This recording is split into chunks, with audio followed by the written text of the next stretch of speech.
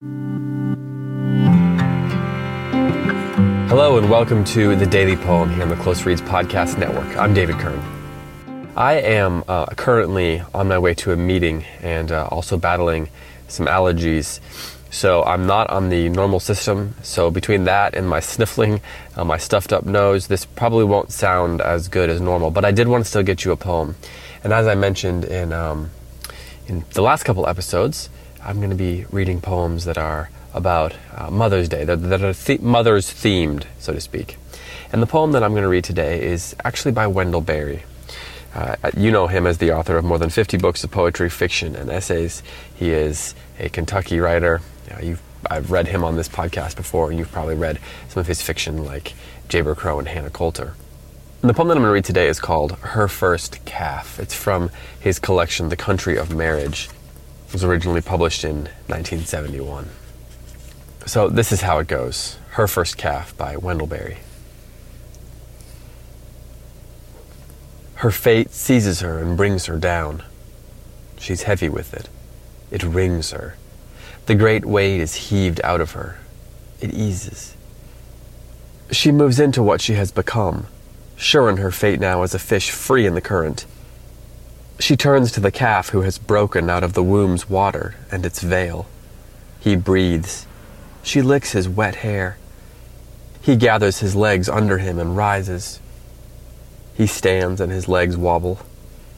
After the months of his pursuit of her, now they meet face to face. From the beginnings of the world, his arrival and her welcome have been prepared. They have always known each other. This poem opens with a dramatic opening line. Her fate seizes her and brings her down. And then line 2 continues, she's heavy with it, it wrings her. He dives right into his themes, especially there with that, she's heavy with it. It kind of tells us, it reminds us, it reveals to us what this poem is about. But that opening line is dramatic, quite dramatic. But the poem moves from drama, from heaviness to tenderness. She turns to the calf who has broken out of the womb's water and its veil. That idea of the veil dividing them is really poignant. But it gets into this very tender moment, right? He breathes. She licks his wet hair. He gathers his legs under him and rises. He stands and his legs wobble.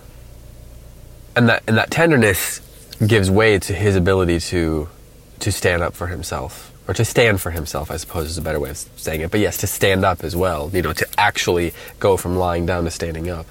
And it's her tenderness, which, coming out of that heaviness, which enables him to stand up.